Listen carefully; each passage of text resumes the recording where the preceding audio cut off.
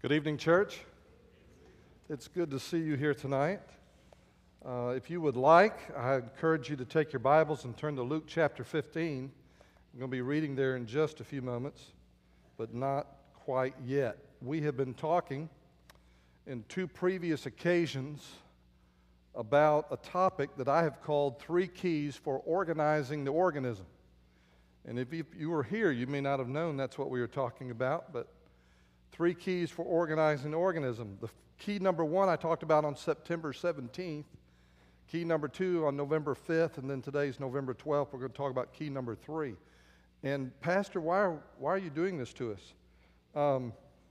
We have an organization within our church that is traditionally called Sunday School. How many of you are part of the Sunday School of Wynn Baptist Church? Almost unanimous. And we call them different names, small groups, Bible study groups, different names, but those groups are very important to the life of our church.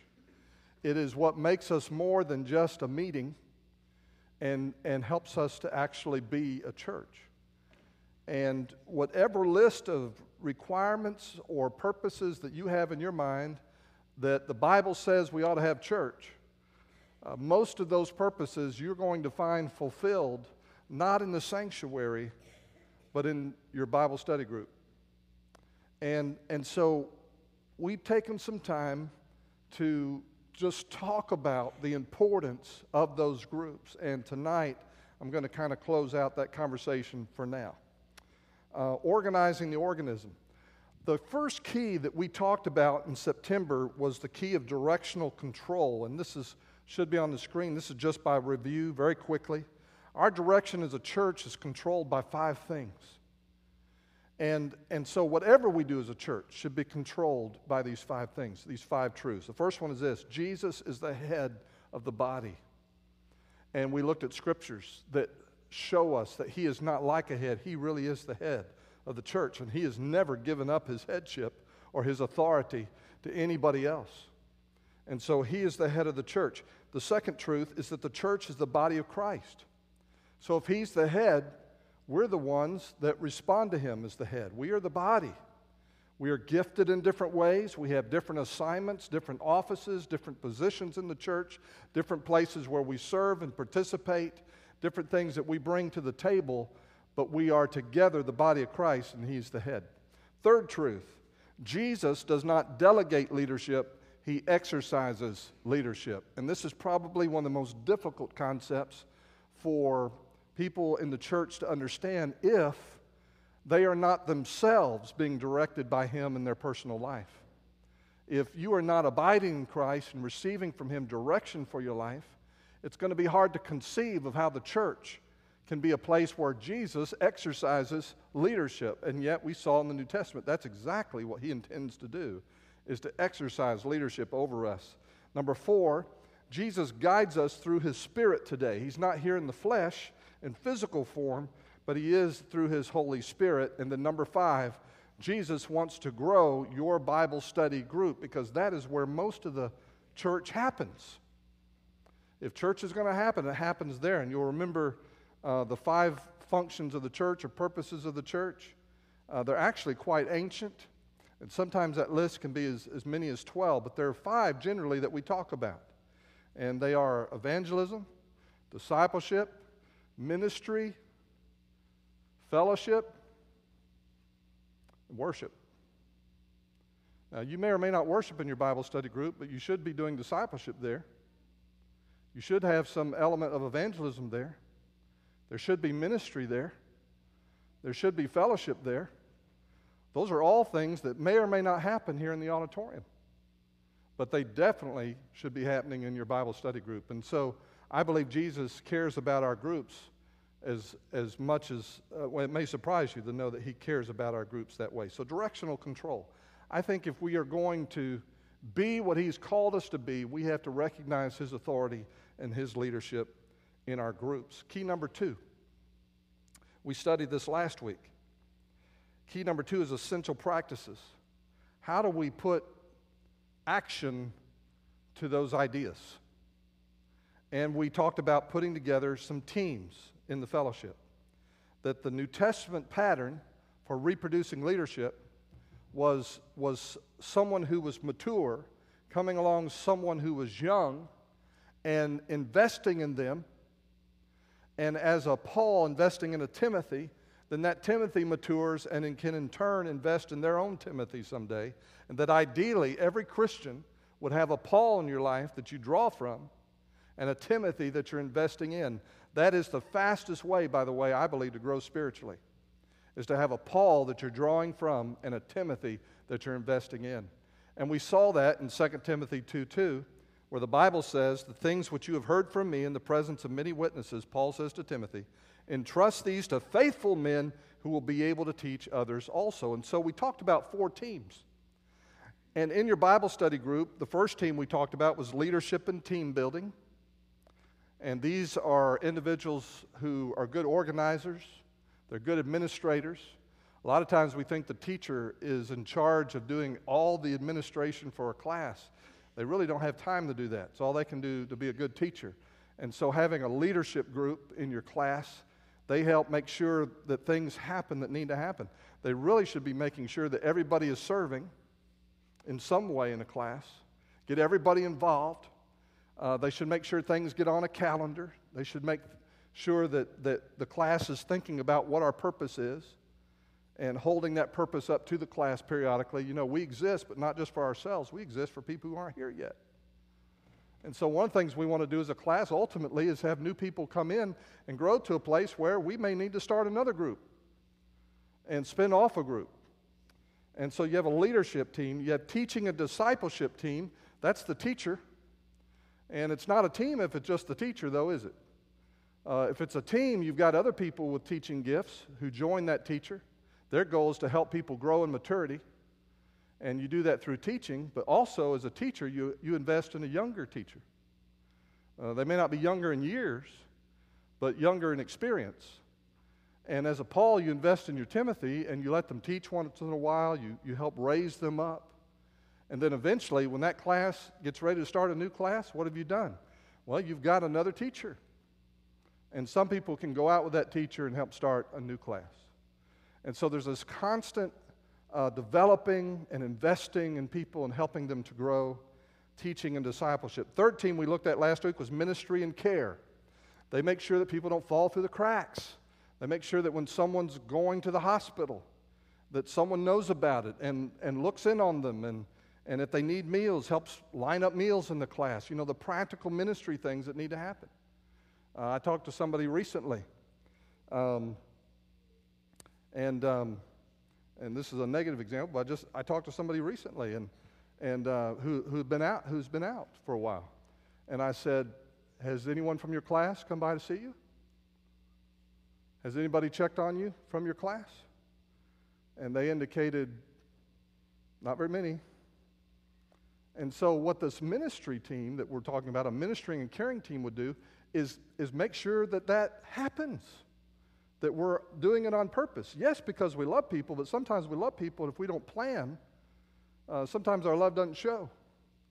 And so they help us, that ministry and care team. I used to tell Sunday school teachers years ago that our Sunday school teachers in our church and our leadership in our Sunday school classes, Bible study groups, that they were the first line of pastoral care in a church.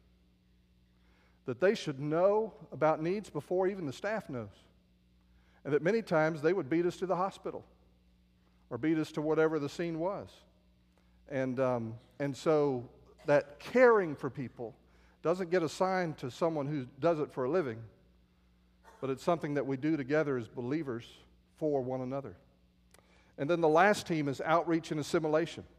I usually nickname this group the party team. Outreach and assimilation are people who, as the name implies, they reach out to new people when they come and visit your class. They help those people meet other people. They sit with them. They help other people to sit with them. They invite them to lunch. They do all those kinds of things, outreach and assimilation. They're helping people get plugged in. But I tell you, one of the best ways to do that is to have a party and to have fellowship as a class, to come together and do things together. And that's one of the best ways for new people to get plugged in and to meet people and that sort of thing. And so party people are great at that. So those are some essential practices. So we have a sense, key number one, directional control. The second one is essential practices. But this is probably the most important I'm going to talk about next, key number three. And that is we need a clear mission. We need a clear purpose for why we meet on Sunday morning in our classroom. Why do we do this? Why are we here? And you know, sometimes you can walk into a group, and if everybody didn't answer out loud and you just had everybody write it down, why are we here? And you have 10 people in the room, you might get 10 different answers. Because we don't always know why we're here. Well, we're here to study the Bible. We're here to look in on one another and have friendships. We're here for whatever other reasons, because I'm supposed to be here, or whatever comes to mind. But we need to understand that our group, if we are the smallest unit of the church, that we have the mission of the church in our group, that's our assignment. That the mission of the church doesn't live in a staff office. The mission of the church lives in the church. And that Bible study group becomes the smallest unit where that mission is expressed. I mean, I can talk about it, but we don't do it until it gets down into our individual lives and into our groups and our relationship. Why is that important? I had a whole battery of statistics and things to show you, but I decided not to go there tonight. I want to talk to you about mission from the Scripture, but let me show you just three pictures of why I think mission's important at this time in the life of our country.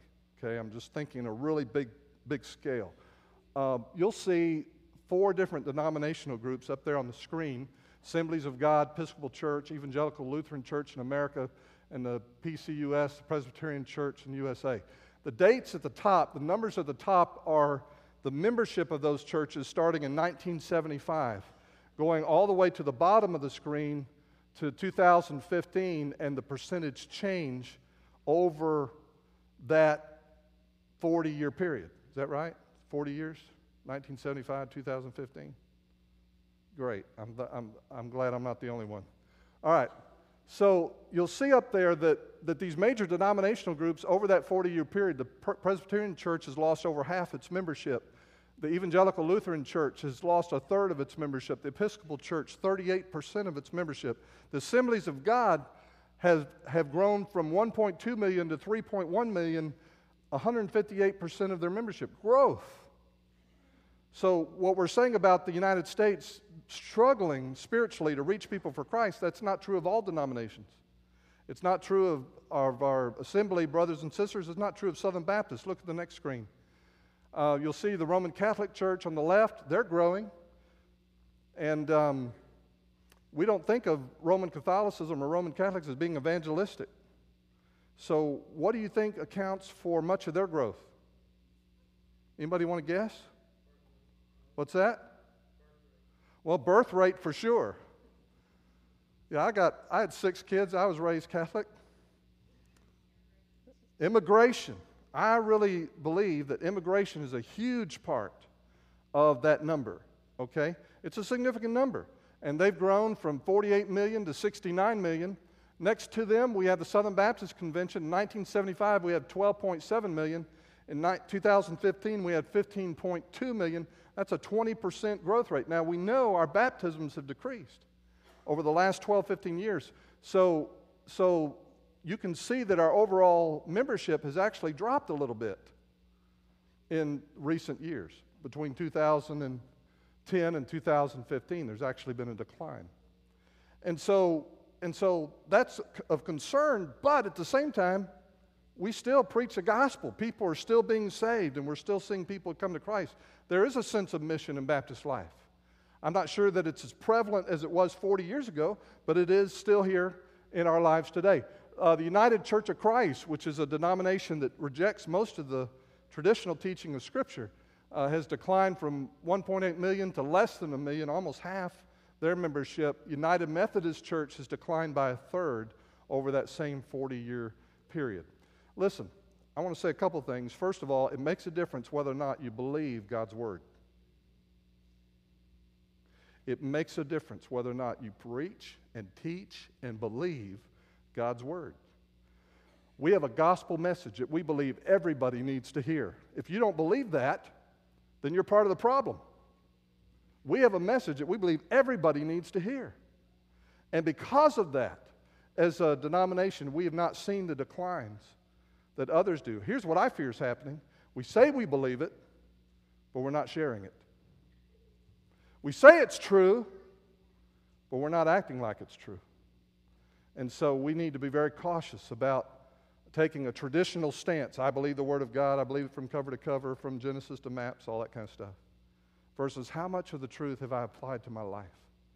And I believe, dear ones, it's in our Bible study groups that our mission needs to happen. If it doesn't happen there, I'm not sure it's going to happen except in individual lives here and there. Clear mission. Well, I want to read a passage of Scripture, and I want to make a few observations about it, and then let's see what the Lord does. Luke chapter 15, verse 1. Now all, and I love that word all. Now all the tax collectors and the sinners were coming near him to listen to him. Both the Pharisees and the scribes began to grumble, saying, "This man receives sinners and eats with them." So he told them this parable, saying, "What man among you, if he has 100 sheep and has lost one of them, does not leave the 99 in the open pasture and go after the one which is lost until he finds it? When he has found it, he lays it on his shoulders, rejoicing. And when he comes home, he calls together his friends and his neighbors, saying to them, 'Rejoice with me, for I have found my sheep which was lost.' I tell you that in the same way there will be more joy in heaven over one sinner who repents than over 99 righteous persons who need no repentance." Jesus, as clearly as I think he does anywhere in the Scripture, is making it clear that he has come to this planet at this moment to eliminate lostness, to eliminate lost ones, to reconcile people to God. People who don't know him, people who are wandering, people who are lost. He has come to seek and save that which was lost. And in this passage of Scripture, he makes it really plain. Being criticized, accused of some kind of impropriety because he was spending his time with the wrong kinds of people. The mission I want to describe from this text of Scripture involves 4 things. Our mission, and this applies to our Bible study groups, it applies to us as individuals. But the first part of it involves this statement: liberating words. Liberating words. What was happening in verse 1? Well, the Bible says that all the tax collectors and sinners were coming to hear him. Now, the significance of that is that the tax collectors and sinners were what we would call today progressives or secular, irreligious people who on the surface seem to reject God and reject his people and reject the church and seem opposed to everything that's good and right. And from the standpoint of the religious people of Jesus' day, that's who they were. And they weren't welcome in the synagogue, but it's not like they were interested in going.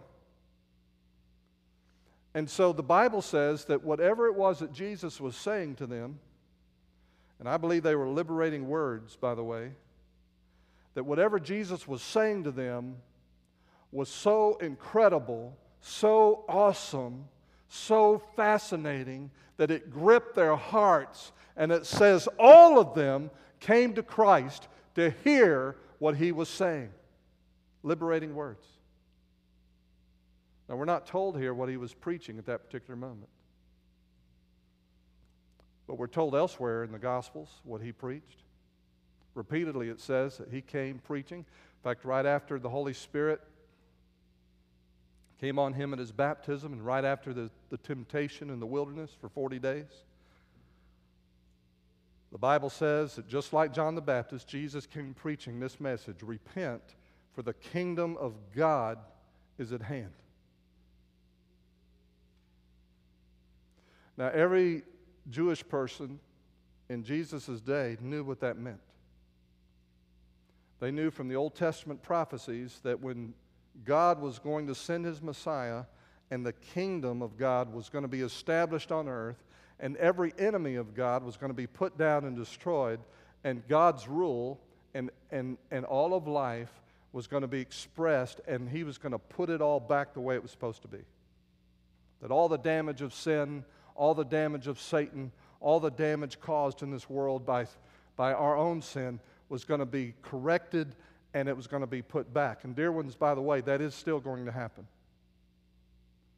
He is coming again. But this first coming was not what they expected.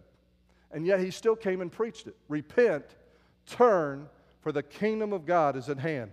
Turn from a life where you're the king and you're ruling your life, making your own decisions. Turn from that life, repent, turn to him, because the king is here and the king is coming.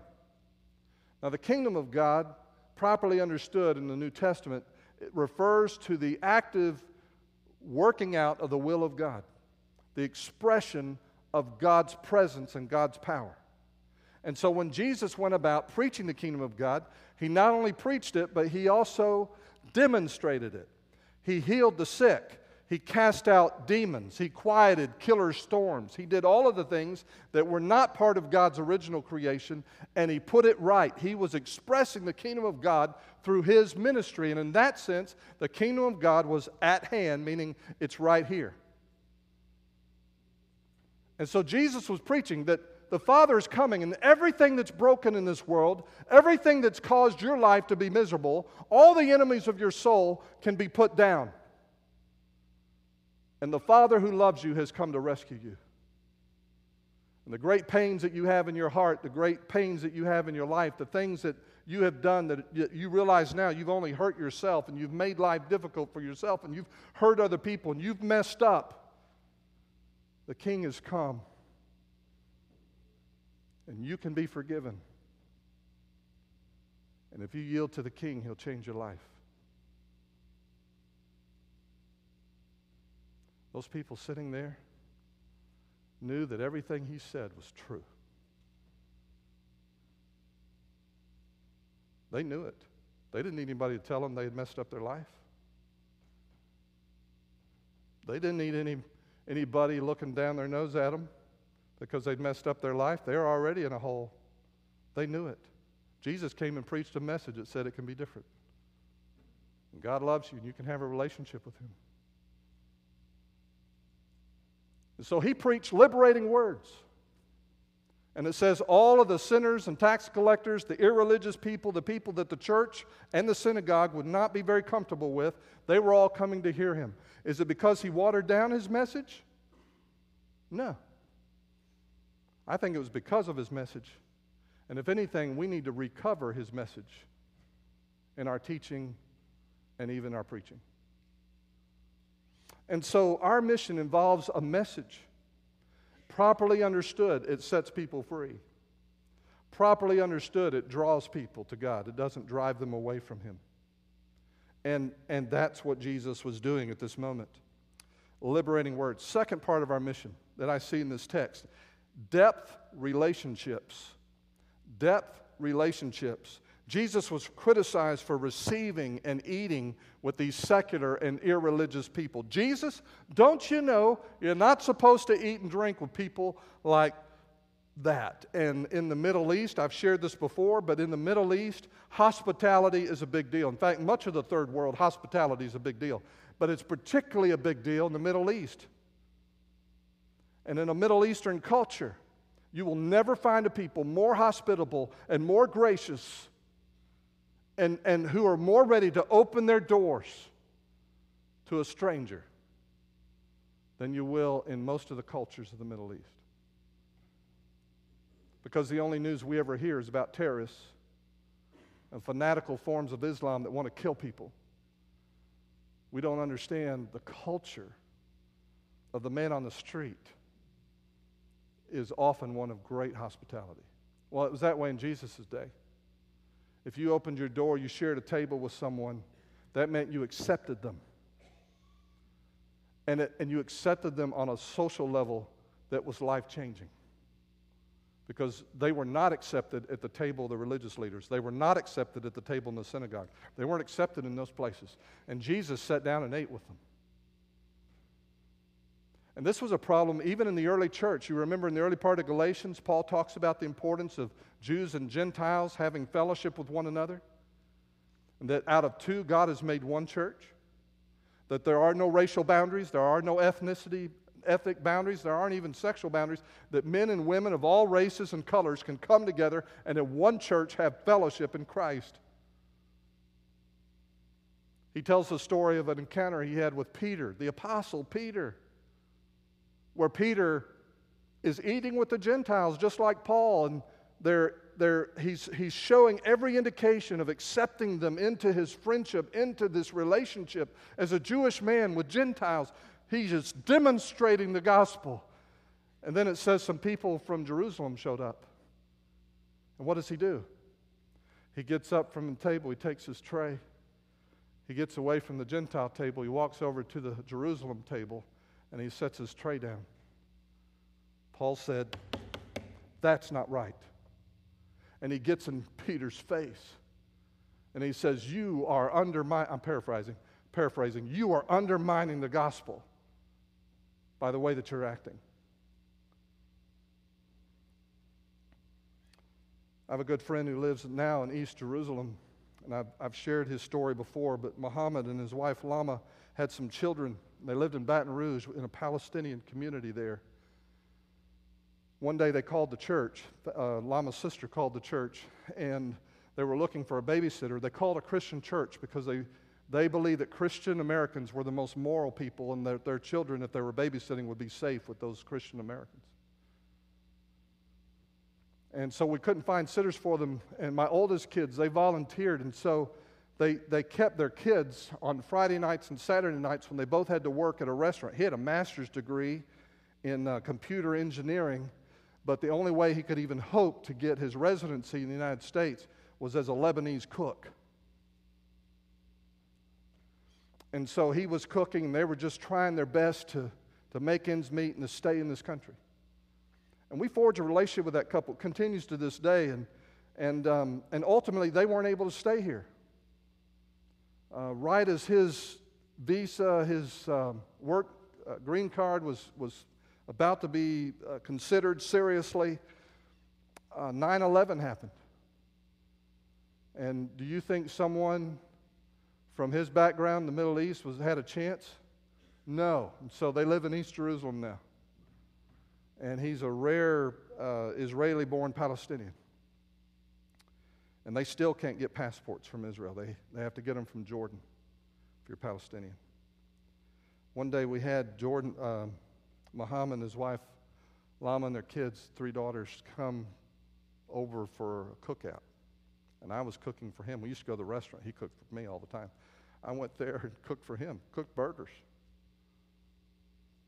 He comes in the house, and he's got his video camera.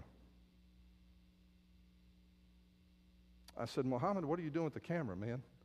He said, "I am making a video, and I'm sending it back to my father because he would never believe Americans could be this nice." I said, "Film away."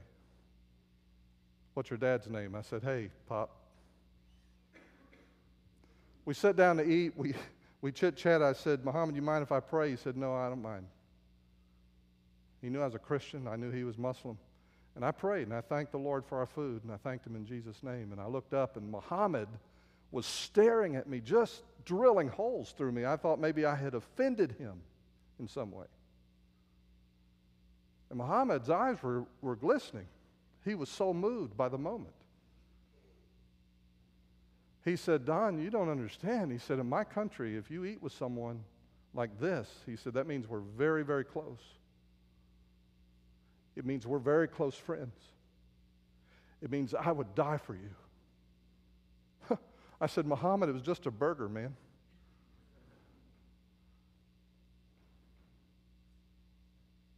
When Jesus sat and ate with the tax collectors and sinners, he was saying to them, I am very, very close to you. I accept you into my circle of friendship. I believe we need to learn how to do that. Wherever level we are, I think you and I, in our groups especially, we need to go to the next level. And helping people who come who are different, in whatever way they're different, they might just be different because they're not from Wynn. But however they come, when they come, they're different. And they're not like us. And we've got to learn to be like Jesus and make them feel accepted. Number 3, total saturation is the third part of our mission. Not just depth relationships, but total saturation. In verses 3 and 4, Jesus tells the story of a man, a shepherd who's lost a sheep, going after the lost sheep. We did something a few years ago, I think it's been about 3 years ago now, where we put one of these in every classroom in our church. How many of y'all still have one of these in your class? If not, see Mike Monday. We'll get one in there. For years, when I taught Bible study groups, we would have an empty chair in the class. And one of the things we would do at the end of every lesson, we did it every week. It was kind of a joke. People would snicker, but I'd give the same speech every single week. And the speech always went something like this. Did you enjoy this lesson? Oh, yeah, it was great. You know, you always say that, right? They always said it to me. Anyway, they said, oh, that lesson was great. That changed my life. I'm going to go down today. Go front. I'm just kidding. I'd say, who can you think of right now? Maybe in your family, a neighbor, someone who lives in another part of town. Who can you think of right now that needed what we talked about today in our Bible study? Now, you don't have to raise your hand and answer that question, but who comes to mind? And if anyone comes to mind, I don't think that's an accident. I think that's the Holy Spirit. Because God brings someone to mind that you believe needed what we talked about today in class.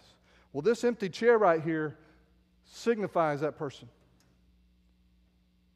And what we want to do is in time, we want to see this empty chair occupied by that person that needed the lesson that we did today.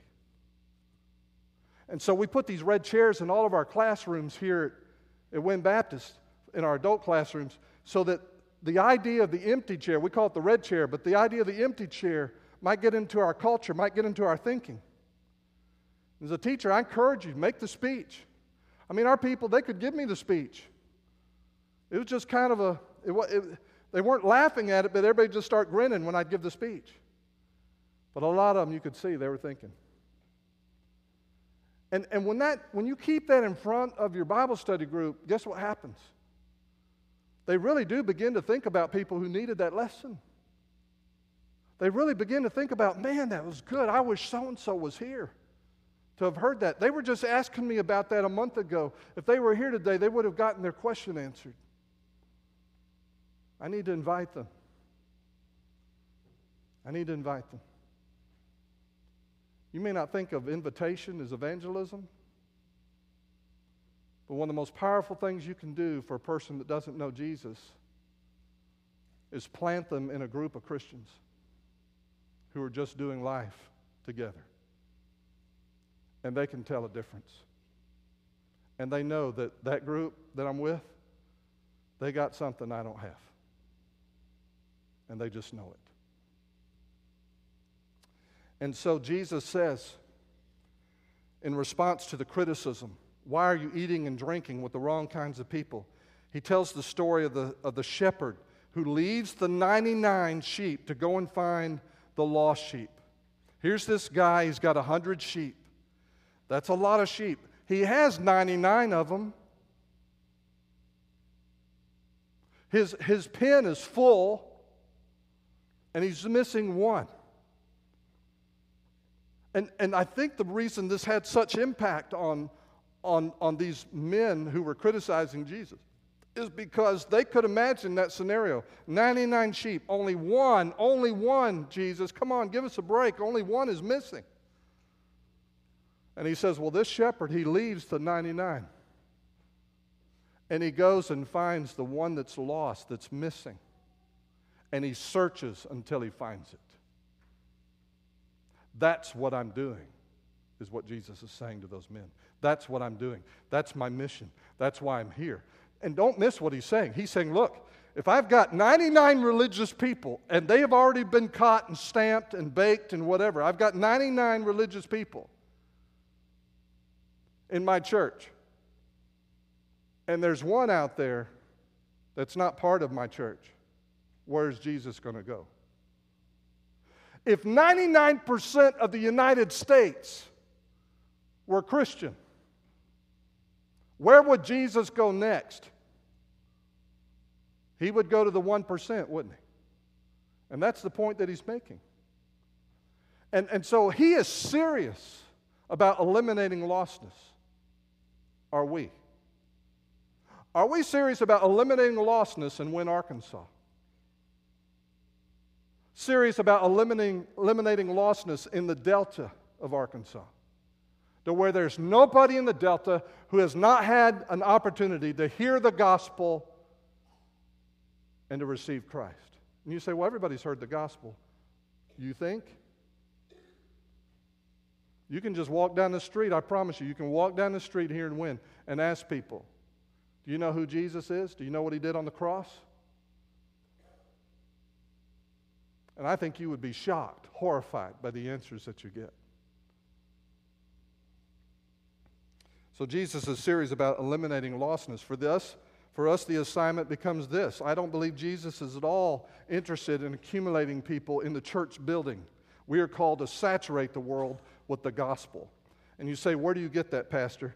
Let me give you some verses. You can just jot them down. Mark 16:15 is one of my personal favorites. And he said to them, go into all the world and preach the gospel to every creature. Every creature. Every man, every woman, every boy, and every girl in Wynne, Arkansas. Go and preach the gospel to them.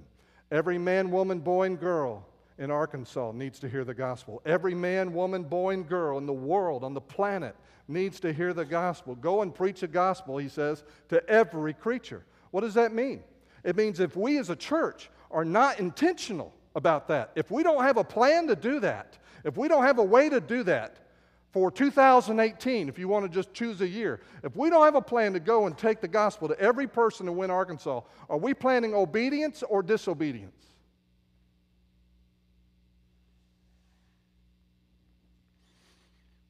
We see it illustrated. What did the early church understand? Did they understand that this was the mission? In Acts 5:28, the people who were persecuting the disciples said, did we not strictly command you not to teach in this name? And look, you have filled Jerusalem with your doctrine. You have filled Jerusalem with your doctrine. You have filled Jerusalem with your doctrine. Have we filled Wynne with our doctrine? Have we filled Wynne so that everybody's talking about Jesus? Acts 19, verses 8 and 10. On a previous trip across Asia Minor, the Apostle Paul wanted to go into the province of Asia, and we read about it, how the Holy Spirit kept him from doing it. Why did he want to go to the province of Asia? Because that was where the city of Ephesus was. Ephesus was the third largest metropolitan area in the Roman world. In the province of Asia, there were approximately 300,000 people who lived in that province. It's an extremely populated area. Well, he didn't get to go. But later, God brought him back to Ephesus. And in Acts 19, verse 8, it says, and he went into the synagogue and spoke boldly for 3 months, reasoning and persuading concerning the things of the kingdom of God. What do you think Jesus preached about? The kingdom of God. What do you think Paul is preaching about? It says it here. He's preaching about the kingdom of God. And then in verse 10, and this continued for 2 years. He did it for 2 years so that all who dwelt in Asia heard the word of the Lord, both Jews and Greeks. There were no boundaries racially or ethnically. Everybody in Asia heard the word of the Lord. All of them. Do you think it's exaggeration? Do you think it's hyperbole? Do you think that's not real? No email, no spam, no billboards, no robocalls, just people gossiping the gospel.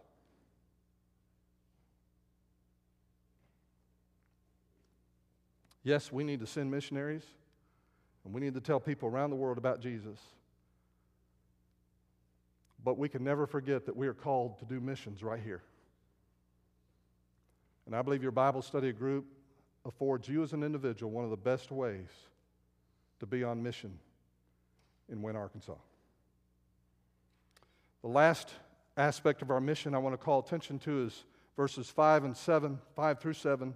I'm going to call this Crazy Love. There's a book by that title. I think it's a good book. You ought to read it, by Francis Chan.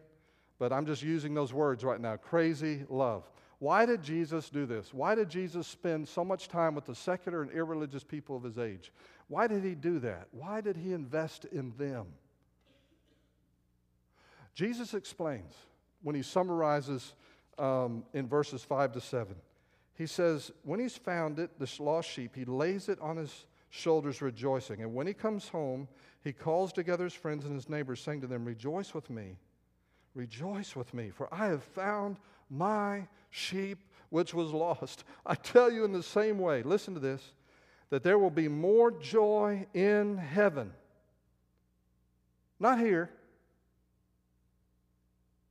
There will be more joy in heaven over one sinner who repents than over 99 righteous persons who need no repentance. Yeah, you had your day. When you came to Christ, there was joy in heaven. And I preached this morning how the Father loves you and takes pleasure in you, and He takes delight in you. But listen, why was Jesus doing this? Why was His mission outside the walls of the synagogue? Why was His mission out there to the secular and irreligious people? Because every time He brought a sheep home, the Father danced in heaven. And if Jesus was about anything, it was about pleasing His Father. Every time a lost person turned to Christ, every time a person repented, turned from a life without God, and began to seek God, the Father rejoiced. The Father rejoiced. What if I told you there was something that you could do tonight, something you could do tomorrow, something you could do next Sunday morning, and I could guarantee you the Father would be rejoicing over what you did? Would you be interested? As He opens doors for you, doors that are already open, some that are about to open, people that you can talk to. It may just be as simple as coming up next to somebody and just having a warm conversation and saying, hey, by the way, I got a group of people we meet with on Sunday mornings. We study the Bible. Would you be interested in studying the Bible with us? Do you have questions about God? We have questions. We're learning. We're studying. Would you come with us? And that person comes and they sit for a Sunday or two and they're kind of, I'm not sure about these people, but they can't shake it out of their heads that there's something about these folks that's different. And I'm really kind of interested in what they're talking about. And then they begin to speak up. Maybe they ask a question during class or just after the class. They grab the teacher, what do you mean by this? What does this mean in the Bible? And they start asking questions. And then you give them a job to do. They're not even Christians yet. But you say, hey, we're going to have a party. Would you mind bringing something to the party? And then they come and they bring something to the party. You make them feel a part, and they begin to have a sense of belonging, that I'm connecting with these people, and I have something here I don't have anywhere else in my life. Everywhere else in my life is messed up, but I really like what happens when I'm around these people. And then the moment comes where it clicks and the Holy Spirit turns the light on and they get it and they understand the gospel. And then they come and they trust Jesus. And He comes to live inside them and He washes away their sins and He takes up residence inside them through His Holy Spirit. And Jesus says every time that happens, the Father says, yes! Yes! He would make the Mississippi State Cowboys sound like a little peep. All those cowbells ringing, all the yelling in all the stadiums and all America on Saturday. Just a little peep compared to the rejoicing in heaven when one person comes to Christ. That's why He did it. That's why He did it. May I ask you to bow your head and to close your eyes? I'm just going to ask you one question. Jesus knew where the lost sheep were in His world.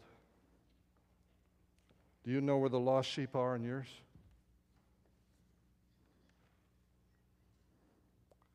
You may be sitting here tonight and you say, I not only know where the lost sheep are, I'm one of them.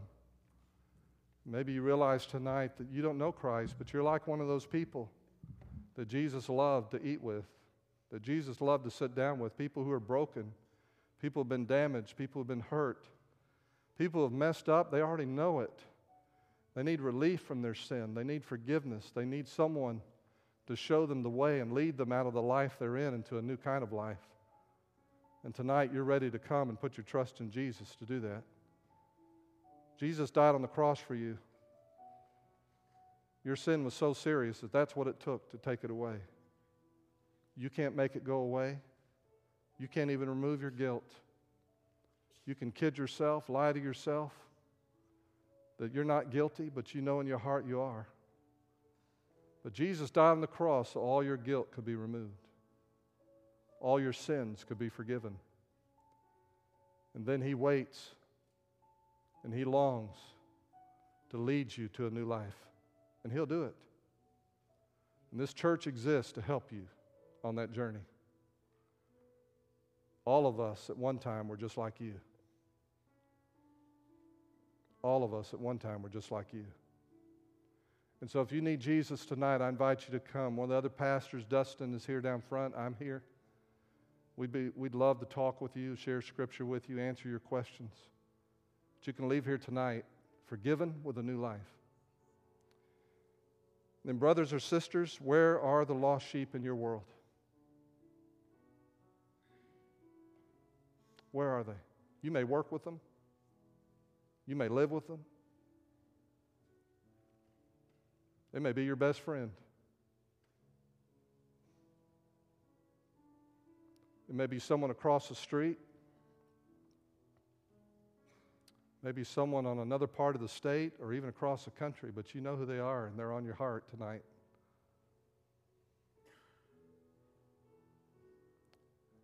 And I would encourage you just to make yourself available to the Lord. Just say, Lord, I have not cared about the things you cared about, but tonight, Lord, I want to get on the same page with you, and I want my heart to beat with your heart. And so, Lord, I just open up my life, and I want you to lead me to the lost sheep.